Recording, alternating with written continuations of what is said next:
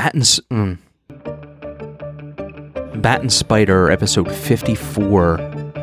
What do I say next, Chuck? Usually say a quote from somebody's review.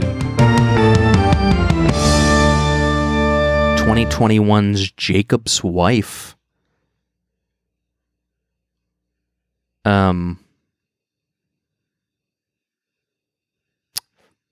of the show. Do I have to keep saying friend of the show? What else can I say? I mean, is that okay to say? Friend of the show, Art says. Yeah, it's fine. Okay. All right. Thanks, Chuck. Friend of the show, Art, is mundanity the vampirism of the soul? What? Man, this and much, much more on the following episode of Bat and Spider. Oh, Chuck, I went on vacation and boy, oh boy, I went to bed earlier every night than I do normally. I guess that's good. No, it's great. I mean, it's the best.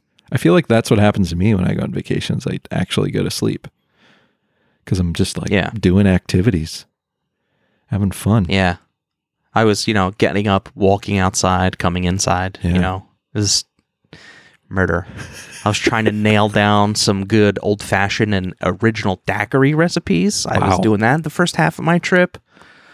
And boy, oh boy, what else? What's a daiquiri? Is that a smoothie with alcohol? Well, that's what that's turned into from the TGI Fridays. Okay. But the original daiquiri, Chuck, let me take you on a little tour. Oh, please.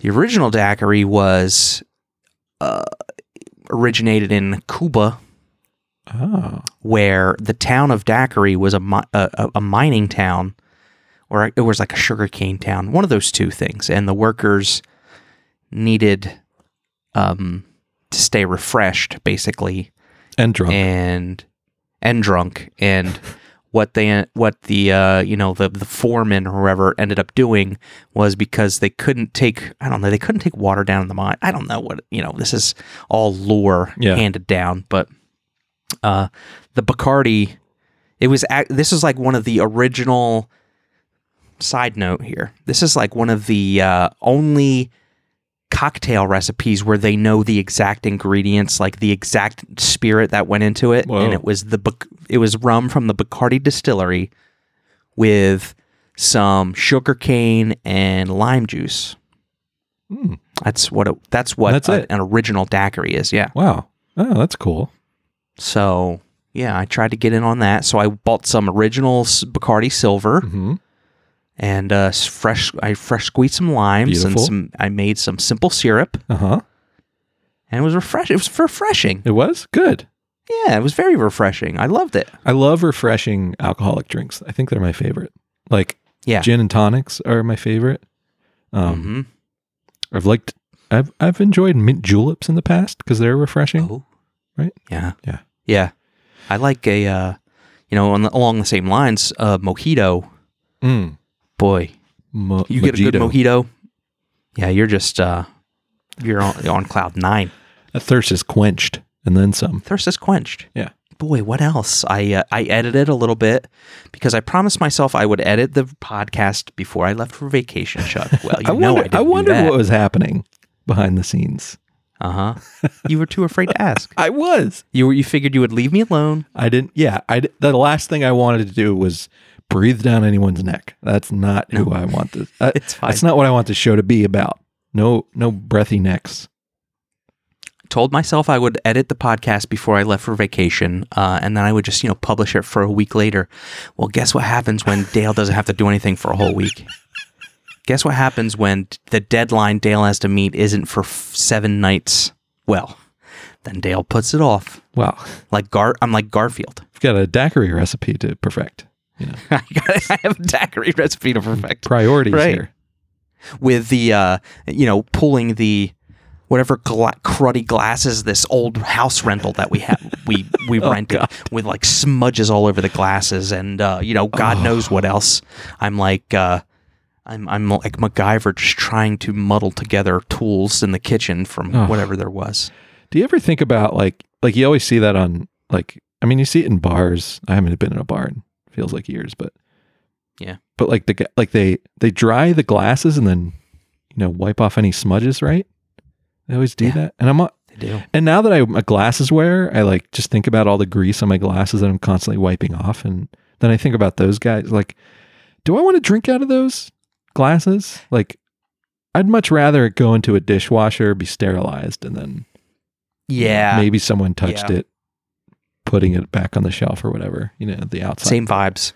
I don't want a bartender, a gross bartender sticking his rag in there.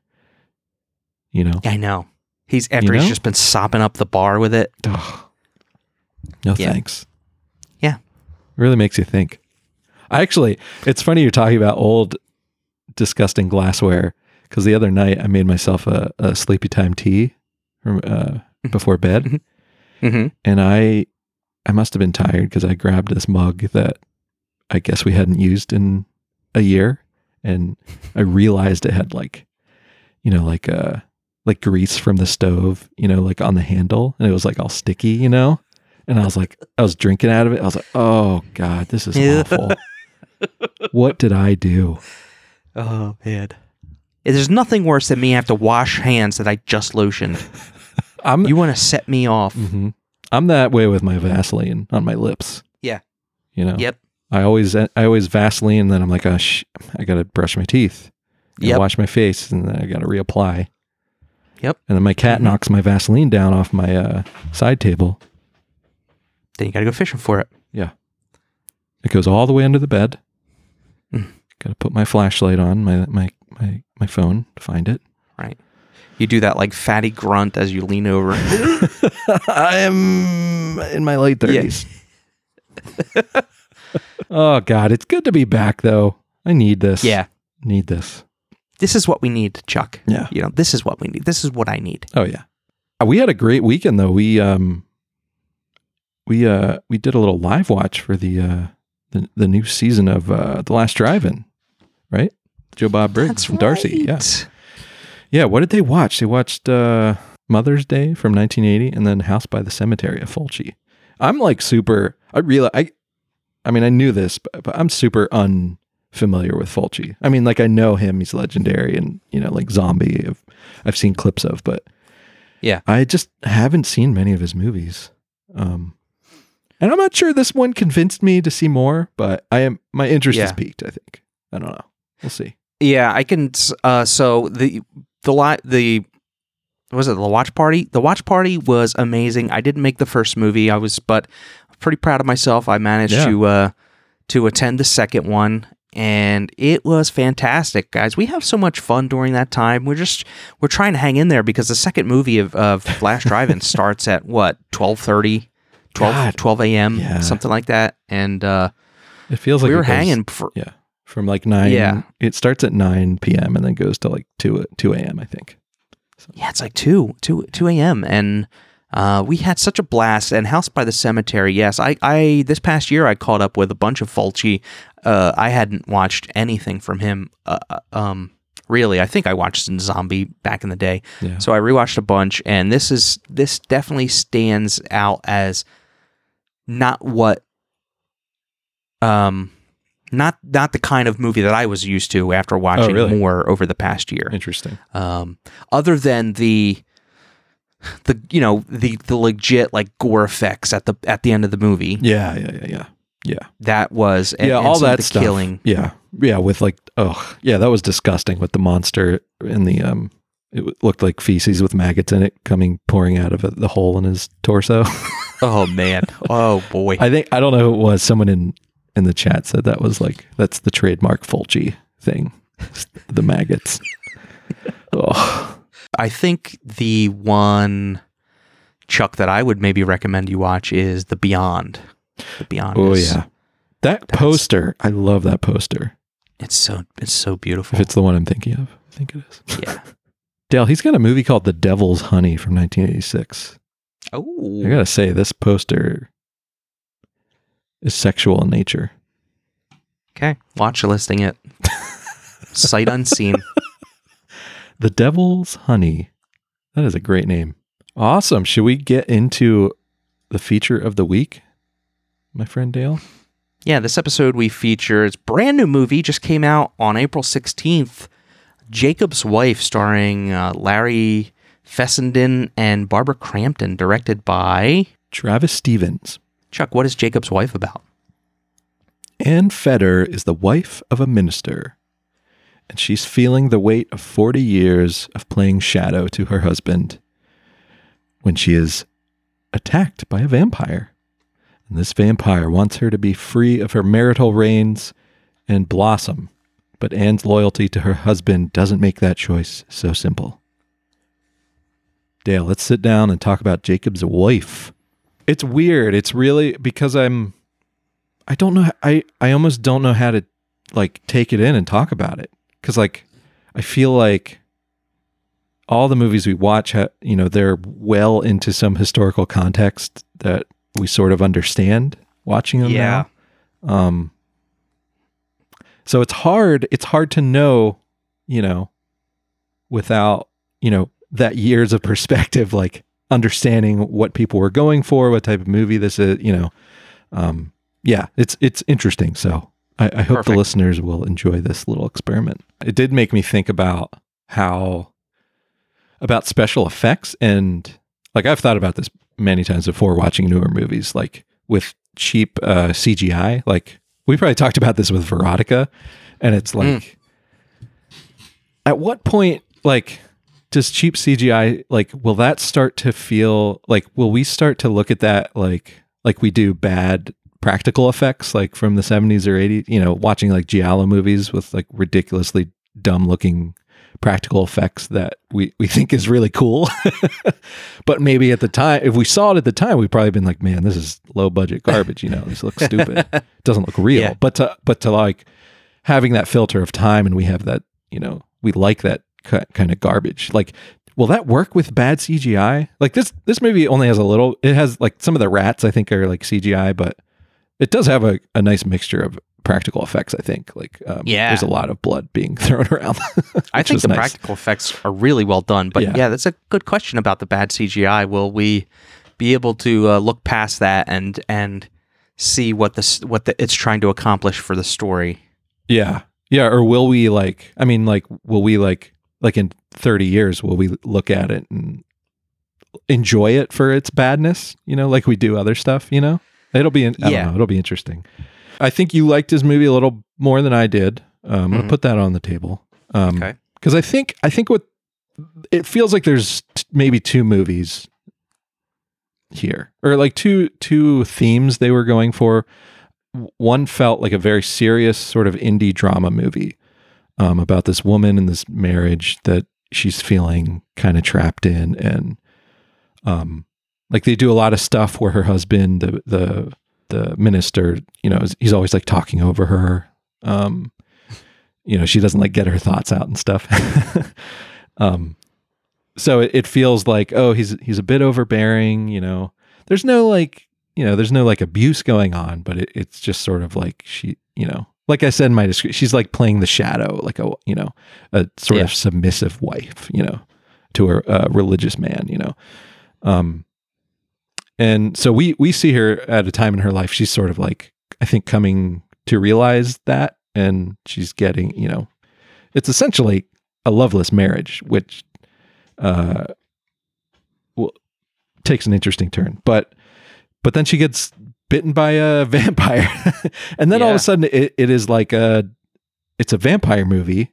And I think I was having trouble sort of like the marriage between those two. I love the idea of it. I like it. But I was having trouble with I think the tone shifts, and there are some scenes where comedy comes in that felt weird to me.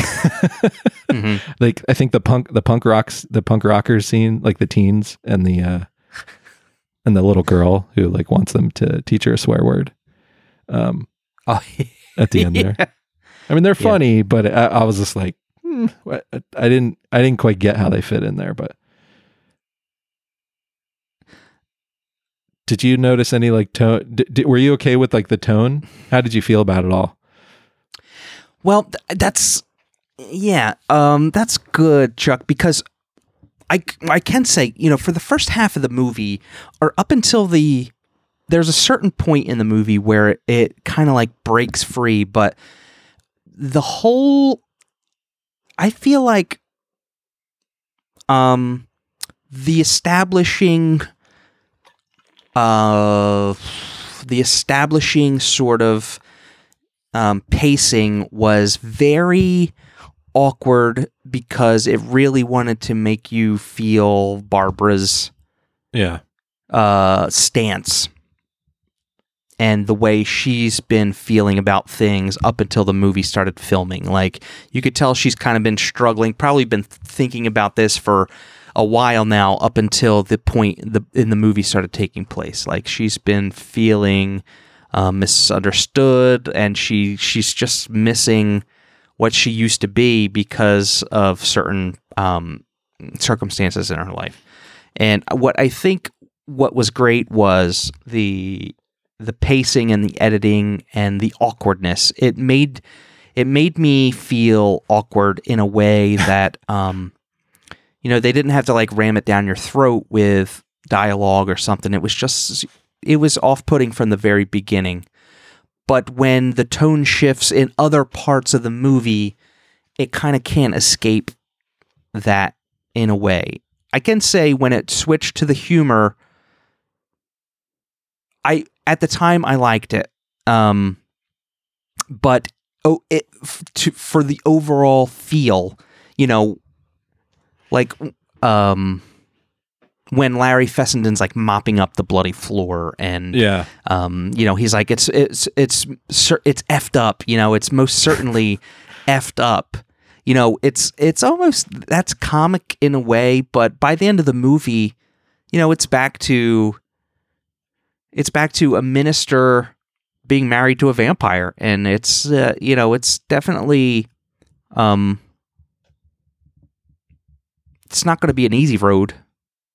And I spun off to this, and you're asking me about tonal shifts, but at the time I liked the tonal shifts, but they were noticeable. Yeah. I think. Yeah. Is what I'm trying to say. Yeah, I think like I wrote down in my notes sort of like I love the feeling when the movie opens, there's no soundtrack, and it's all it's doing still shots of the church that they run, and like you hear the hum of just like fluorescent lights. There's no music at all. And I really liked that vibe they did. And then it kind of lost me, because then, it was all this sort of like, these humdrum scenes, like shots of Jacob brushing his teeth, like really close up on his disgusting mouth, and like they really like drilled it into you, like the feeling of being married to a guy, and where, it's like a bad roommate situation where you're just like, you're annoyed with this person, like you've lived with them for 40 years and it's just grating on you. Like you've, whether they fell out of love or what, but like spending day after day, and they really did a good job of showing that situation. Yeah, they did. Of just like being just so over your partner. Yeah. And on the flip side of that, the thing that I felt like this whole movie, like, comes down to her making the choice to stay in her marriage, even though she's given this opportunity to be, even though it's a vampire, it's like the idea of being free, living a fuller life, as she said. But she decides to stay with her husband, because that's important to her. And I think I didn't feel convinced that she, I don't think I was convinced that there was a reason for her to stay. Mm-hmm. Did you feel like that at all? I can say that, final third. I like the sentiment. Like, I like the idea of them staying together. Yeah. Like, I feel like that's something not usually, a story not usually told. Yeah. But yeah, sorry, go ahead. But I know the feeling that you're nailing down, and so the final third of the movie, when the certain point is, they decide, Larry Fessenden, Jacob, and they go to the house and they find out the lady died, and they basically steal the corpse so Anne could drain the body of blood and have some dinner, and there's a part around that time where they kind of all things start happening where they start getting real with each other, and Anne starts speaking her mind, and it feels good, and it's what she probably wanted to do 20 years ago. She wanted to start speaking up. But when they're smoking the joint at the dining room table to kind of like help Barbara cope with her pain of being hungry, and which I gotta question the logic. Yeah, getting high to stop stave off hunger. Just gotta point that out. Yeah, but it was around that time that tonally Barbara, or I'm going to say Barbara. Just say it. She's the realist she's been the entire movie with her husband. And I loved that. And by the end, I was like, it's cool that she wants to stay in this marriage, because finally she feels comfortable enough in her own body to be able to start being real with Jacob. And, she doesn't not love him. She loves him. She's just tired of the routine, and she's tired of the place that she finds herself in. Yeah. And so I was great with it up until the very end, where they planted a seed of mistrust all over again. The very last shot? The very last shot, where they're sitting on the couch, and she's like, well, no, I want to stay this way. I'm going to be a vampire. And Jacob's like, well, I'm never going to be able to trust you. But they go in for a kiss, and, Jacob has a stake in his hand. Yeah. And her fangs come out. Barbara's fangs come out. And it's like, well, assumedly at this moment, they're just going to kiss as man and wife. But what happens a year down the road or 6 months down the road when they're in the same position and he still has a stake in his hand? And I think it kind of undid a lot of what the movie was building up to. Yeah, it did feel a little bit like a betrayal for, I don't know what it was in sake of, or like if they wanted to do a sequel, or if they thought it would be a good horror movie ending where, like, oh, you thought it was resolved, just kidding, which is, that's what a lot of horror movies do, so. Yeah. And I mean, and I loved the movie, and I loved all of it up until that point, and maybe it just didn't set right with me because I love a happy ending, especially, even if it's a vampire movie about a husband and wife just trying to come back to ground zero where they could start fresh again. And what I loved about what they were trying to do to build back that, the honeymoon, build back the honeymoon phase that they had back in the day, where Barbara felt like she was somebody, an individual. And that whole last scene was just, I don't know, felt like it was undoing a little bit of that. And for whatever reason it was, and maybe it was just like the realness of, her being a vampire and him being a minister, and not being able to eventually deal with that, which was kind of a bummer. But yeah, on that note, like, I think I wanted, like, all the stuff with them, like, staying together in the end, I did like, but part of me wanted, for the journey of them getting to that point, I wanted Barbara to be a cougar, like when she turns into a vampire. Like, there's a small scene where she like looks at this young hot waiter as they're like out to dinner, and there's a small implication that she looks at this young guy like with hungry eyes, and Larry Fessenden notices, and he's like, time to go, Yeah. And I was like, oh, cool, she's gonna like go fuck this waiter in the bathroom or something, she's gonna like start sowing her oats, Yeah. And I think like, I wanted her to have a part in this movie in the middle where she indulges like her new freedom and confidence, and even if it's betraying her marriage, and I don't know, they could do it in other ways too, but I felt like maybe out of that, her coming back and realizing that she cares about her marriage still. Like, I felt like that would have been more interesting for me to watch, but yeah, I don't know.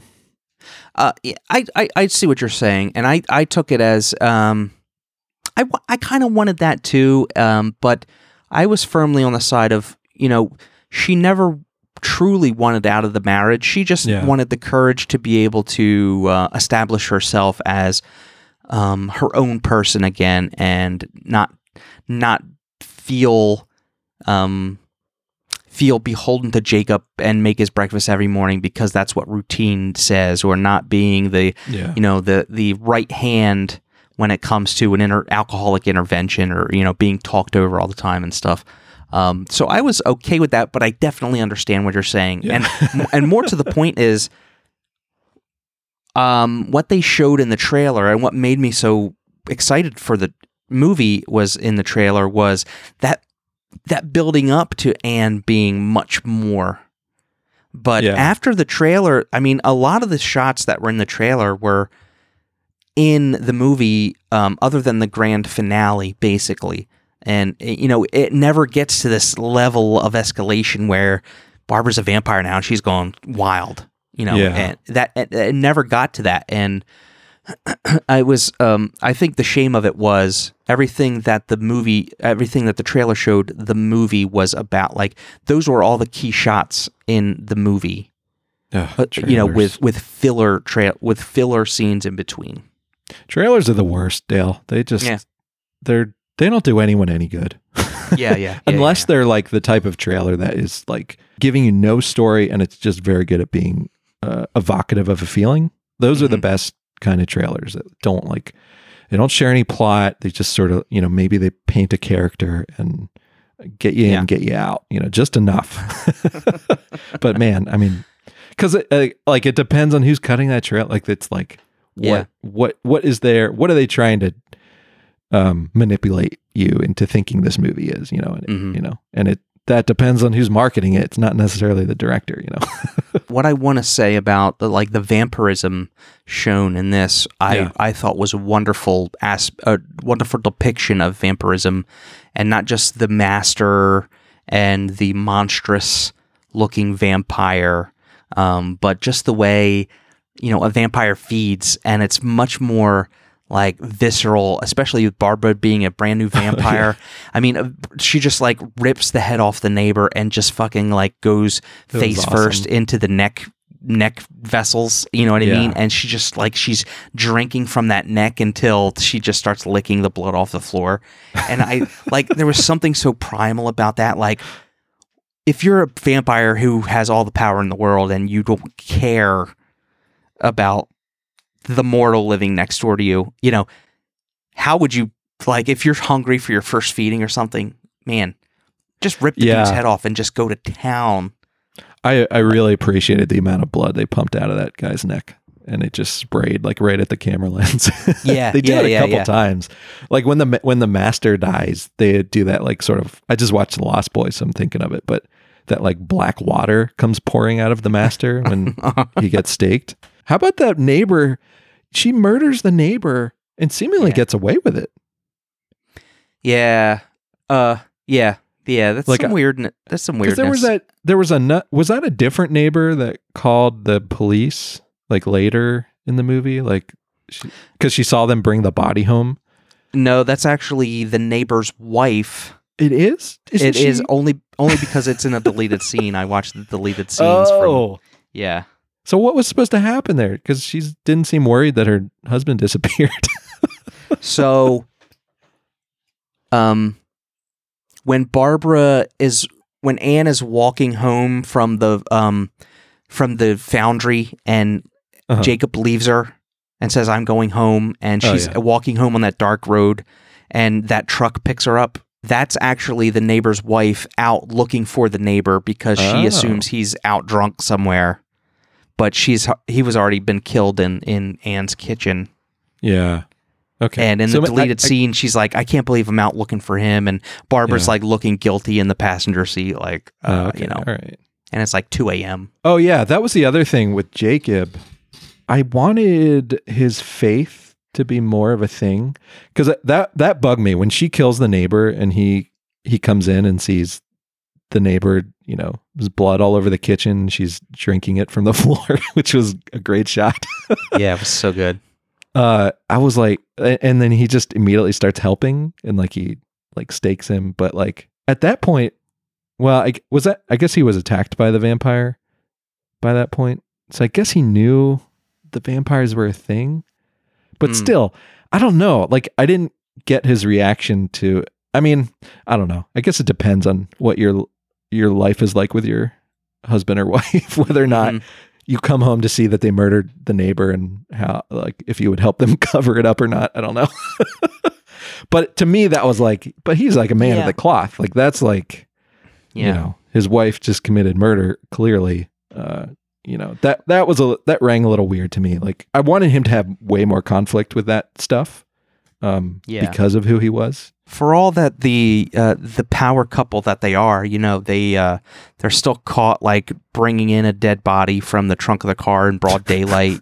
Yeah, and the scene where she is like draining the old woman of blood in the kitchen or in the living room into the buckets, and the brother-in-law and sister-in-law walk in. Oh my.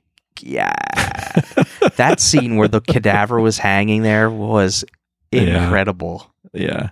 They definitely had some great effects people on this movie. Yeah, everything worked for me. I was totally suckered into the Barbara trying to find herself and trying to speak up for herself and not be talked over and not being ordered for. And but still wanting to be in a marriage because she still loved the man that she ultimately fell in love with 40 years ago, and she's changed her wild teen high schooler ways, but she was still very much in love with Jacob, and getting the vampirism empowering her, I think really worked on the level where she wanted to remain married, but she just needed vampirism to help push her into the confidence to say, she doesn't want to be talked over, and she wants to order her own food and that kind of stuff, which I liked. But ultimately, it was his faith. Obviously, he's a minister, and he calls this vampirism her punishment, and she's got to carry that around, and like it's that was a good scene. I like that. Where and it's they never sort of had it out. They had it out, but that's always going to be there. It's always going to. He's not going to stop believing that, no matter what kind of independence, like no matter what kind of woman he likes, because she's a vampire and she's confident and he likes her, that she has her own identity and stuff like that. But I mean, he's still going to harbor this, that she's the devil, that she's a product of a demon, and she kissed somebody and would have went further if she wasn't attacked by a vampire. You know what I mean? It's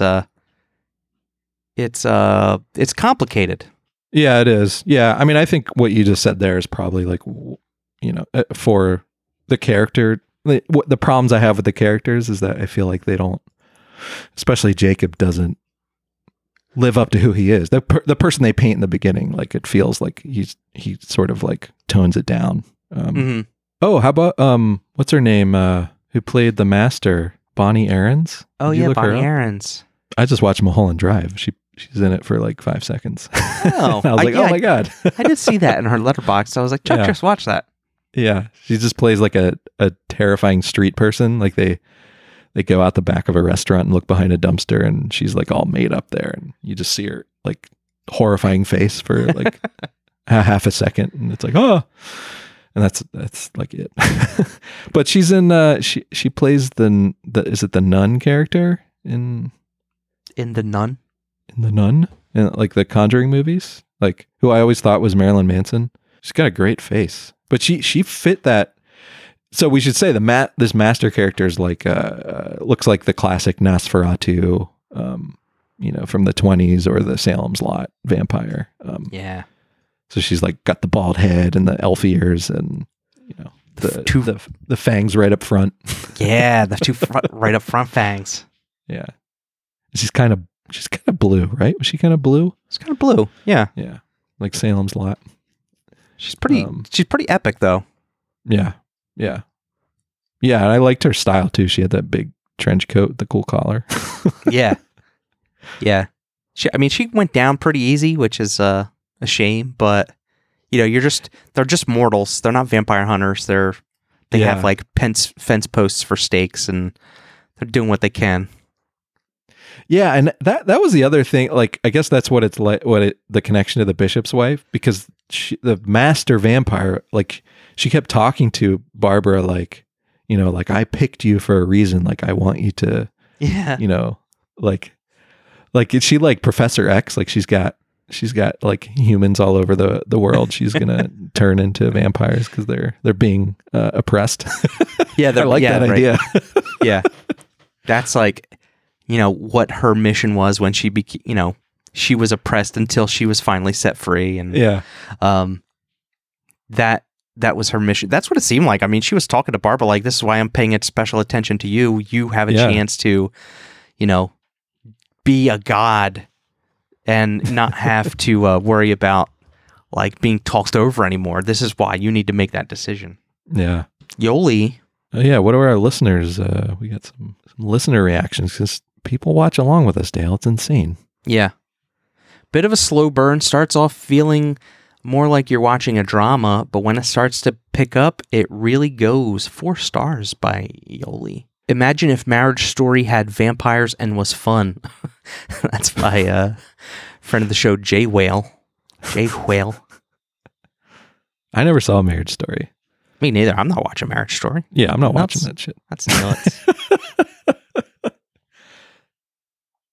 Yeah, I guess how people are like terrified of horror movies. I'm terrified of like relationship movies. Yeah. Yeah. No, completely. Yeah. Because it's just like, man, I don't want that in my head. I don't need that. Yeah. Yes, exactly. I don't want that pit. We're all going through, we're all in different places, Mm-hmm. I don't need someone else's fantasy or horror show, that they put on to film in my head. You said it. You said it, Chuck. Do we have any listener feedback, Dale? It's been 2 weeks. I hope the buckets aren't too full. I know. That's what I'm worried about, too. I will let you know as soon as I bring it up. Remember to send your feedback to batandspiderpod@gmail.com. You could also call the official Bat and Spider hotline at 315-544-0966. First one up from Severin. Dear Dale and Chuck, or Chuck and Dale. I haven't watched a movie covered on the podcast in a while, so I'm going to go back and watch the covered movies I haven't seen. That's all. Farewell, podcast duo. Also, what order do I put your names when mentioning the podcast? Should I say Chuck and Dale or Dale and Chuck? Severin, you got to follow your heart, man. Yeah. You don't want to ask us that. You'll get 5 different answers. Yeah. Or 2. At least 2 different answers. Yeah. Yeah. But yeah, do what Dale says. Follow your heart, Sev. Every time you say we got an email from Severin, I think it's Severin Films. Yeah. Their PR department reaching out to us. Trying to sell me their monthly batch. Oh, Chuck, they got me good on vacation. Couple daiquiris. I listen to that podcast too, and I'm my mouse finger is itchy. Right? Did you listen to April's podcast? I did. I'm definitely going to get The Siege for sure, and that other movie. The Siege sounds crazy. Yeah, it sounds like the perfect. I'd never even heard this movie before, but now I need it. I know I'm bananas for it. Bananas for The Siege. Next up from Tim Hamilton, TJ Hamilton on the Instagram, Arcade. I'm going to watch it tonight while you are recording. The high school I went to in rural New York State was right next to the bowling alley. Thus, we went bowling as part of PE class. While us 8th graders waited around for our turn to awkwardly throw a gutter ball, we snuck over to the new addition to the establishment, the Arcade. We watched as the seniors played Mr. and Mrs. Pac-Man and Centipede. They would run out of quarters and punch the machine before looking at us and shouting, "You dweebs got any quarters? Give us your money." We all shook our heads and said we had none, which of course we did, but now we couldn't play Mr. Pac-Man because the seniors were angrily keeping an eye on us. An arcade always makes me think of this. Love the show, Tim. Wow. Great memory, Tim. Wow. Holy moly. That painted a picture in my head. Yeah. But I was a little confused that you even had change because I was imagining you guys in your high school gym uniforms, and those things don't have pockets. Oh, no way. The shorts and the sweatshirts? No way. No way, man. No way. But maybe they let them go bowling in their civilian clothes. I don't know. Yeah, maybe. That's the one thing I did in high school. I was in bowling club for my senior year.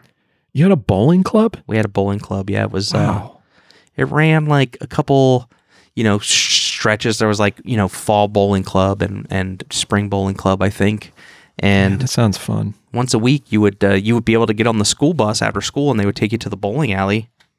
Then they would take you back to the school. If you could drive over there, you could. And since I didn't do anything in school, I think ultimately senior year, I signed up for bowling club. You were like, this is going to get me into Harvard. This on my resume. Yeah, right. I finally have something else to put on my resume. Finally. Extracurriculars, bowling club. Yeah, I feel like some of that, God, who knows if my school had bowling club, because I wasn't paying attention. Maybe it did. I would have, if I was a smarter kid, I would have joined bowling club. Just had some fun.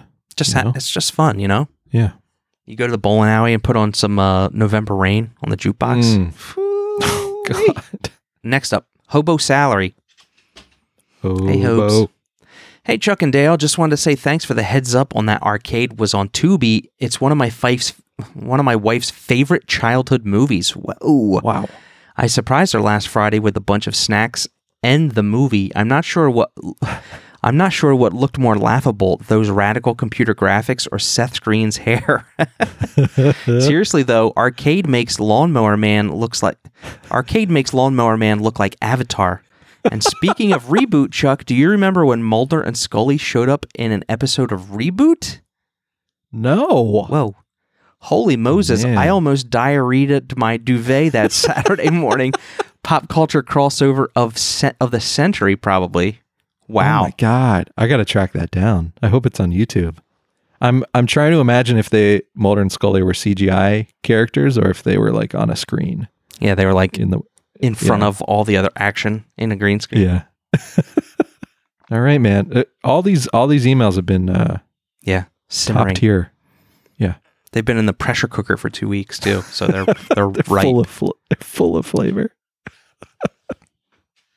Next up is some spam in our inbox. That's not cool, Gmail. Ugh. Spam.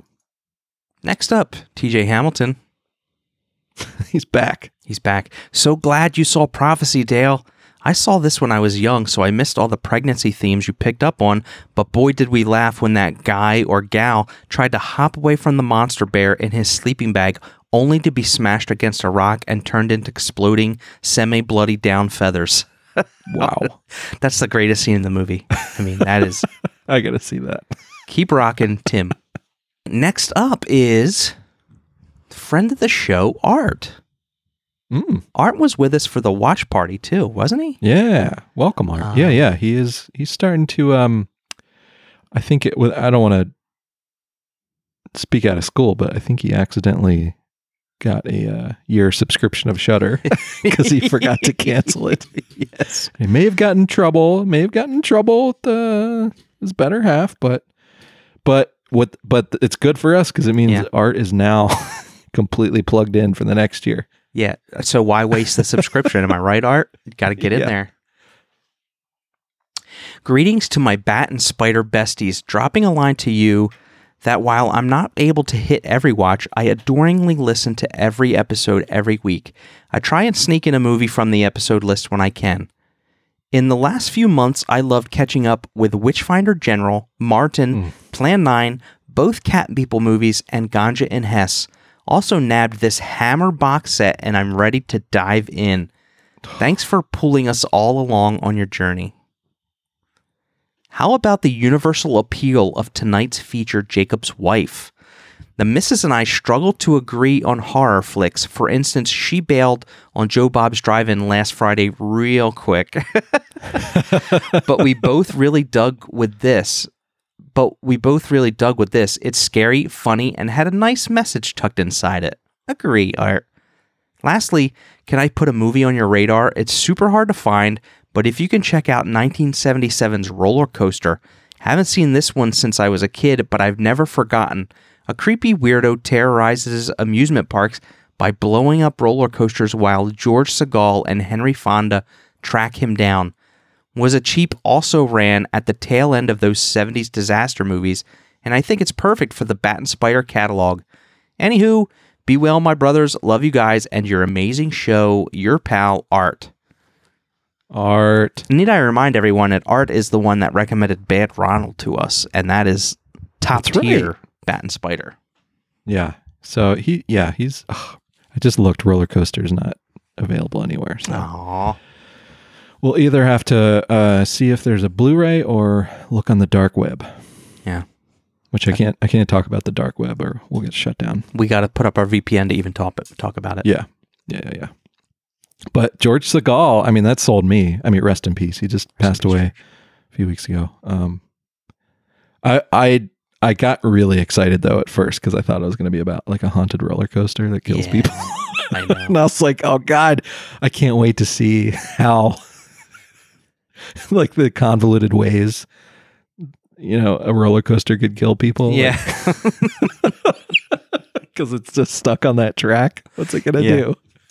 It's like Christine, but on tracks, on rails. Yeah. Oh, that's cool, Art. Yeah, and that's a good point. I'm glad you and the missus enjoyed Jacob's Wife. It might be a good like date night movie. Yeah, you and your significant other. That's awesome.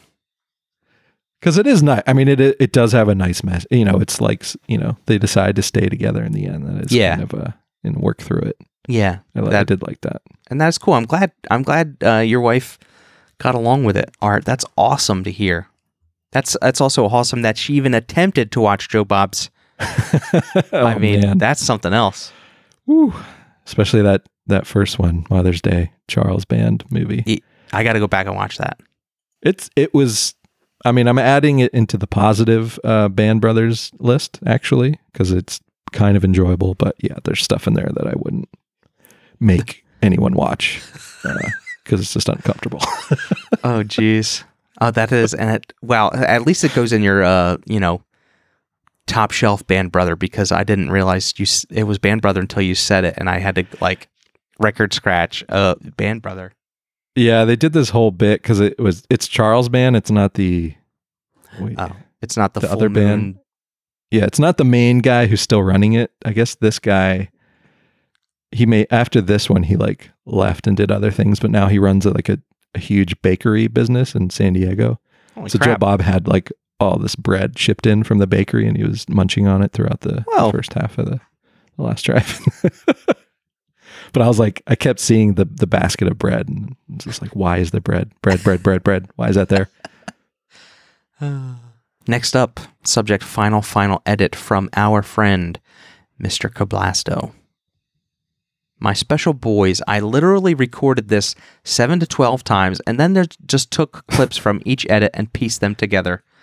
I also then sped up the recording because it was so dang long, and as a result, it made me sound like Lex Luthor himself, Jesse Eisenberg.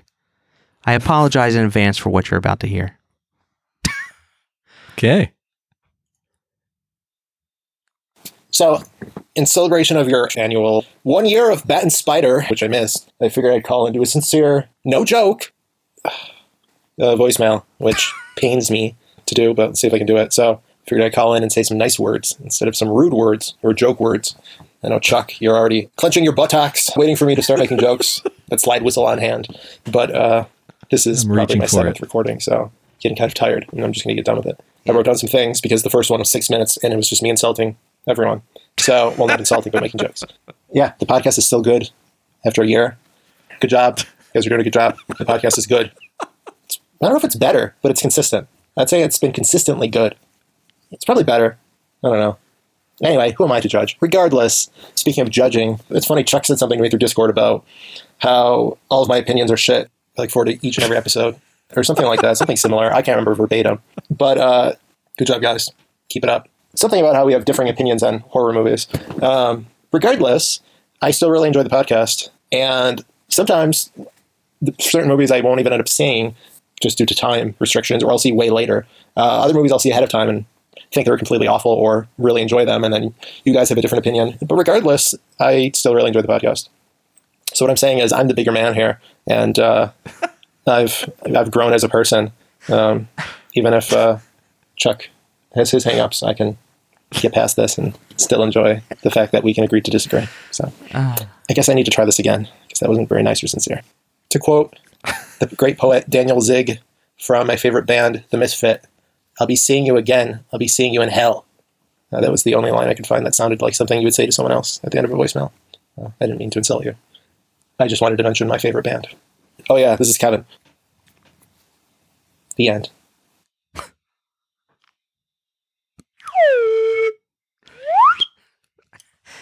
Wow. Is that his first voicemail? Well, I mean, first in his genuine voice, maybe. Chuck, your implications right now. I have no facts on hand, no proof of anything. Just saying. He's a jokester, as you can hear. Mm-hmm. His mind is like a roadrunner. He cycles through the jokes faster than I can comprehend them. That's why, Chuck, he's up there and we're down here, okay? This is just the natural order, okay? I know. We should be so lucky. Wow. No, I mean, we are lucky that we're lucky. He just sent us that voicemail. I can't believe it. I feel honored that he broke out of his whatever headquarters he's locked up in. Yeah. Cablasto, that means a lot, and we love you. You know that. Thank you for the voicemail. I speak for Chuck, too. Hi, I'm Chuck Forsman, and I'm of sound mind. No, stop it. Stop it. I won't say anything to him because he'll use it against me. He's good at that. Yeah. He knows what he's doing. He uses that as fodder. It's sickening. Chuck, that Kevin Cablasso was the last bit of, listener feedback? Listener feedback, as you say. Ghoul mail? Should we call it ghoul mail? Yeah. So now on to the sego that we what do we got to do? We got to pick a movie. Whose turn is it? Is it technically your turn? Well, I'm unprepared, so yes. Let me take a gander. Like the good old days. All right, 500 minutes later, I picked a movie. Yes. What goes on in this nursery isn't for kids. 1973's The Baby, directed by Ted Post. Oh. A social worker who recently lost her husband investigates the strange Wadsworth family. The Wadsworths might not seem too unusual to hear about them at first, consisting of the mother, 2 grown daughters, and the diaper-clad, bottle-sucking baby. The problem is the baby is 21 years old. Spoilers. Oh my God. I've heard bits and pieces about this movie throughout the years. Always wanted to see it. And I see it's now on Shudder, Tubi, the Arrow store, the Arrow channel. So, holy moly. Wow. Yeah, meant to be. We're going to do it, Dale. We're going to watch The Baby. I'm a little scared. Yeah. Oh, yeah. This is exciting to me. This we'll poster. Do our best not. We'll do our best not to kink shame anyone involved in this movie. Yeah. No, this is a safe space for all your kinks. Oh yeah, yeah, Dale. Let's do it. Let's go to the early 70s and watch something weird. It's my favorite time. Looks like Ted Post did a bunch of he did Hang 'em High. Did a bunch of westerns. It looks like. Yeah. Oh, yeah. He did Magnum Force. I love Magnum Force. Oh, yeah. Magnum Force there. Wow. Great. Okay. Well, Chuck, I'll see you then post the baby. Yeah. If we survive. Yeah, exactly. Oh, God. Man. Good luck watching that one in your house. If you dare. If you dare. All right, Dale. Wow, we've been recording a while. Chuck, we got to cut it. Let's cut this. Welcome back, Dale. I love you. I love you, buddy. Never leave me again. Never. Won't happen. Okay.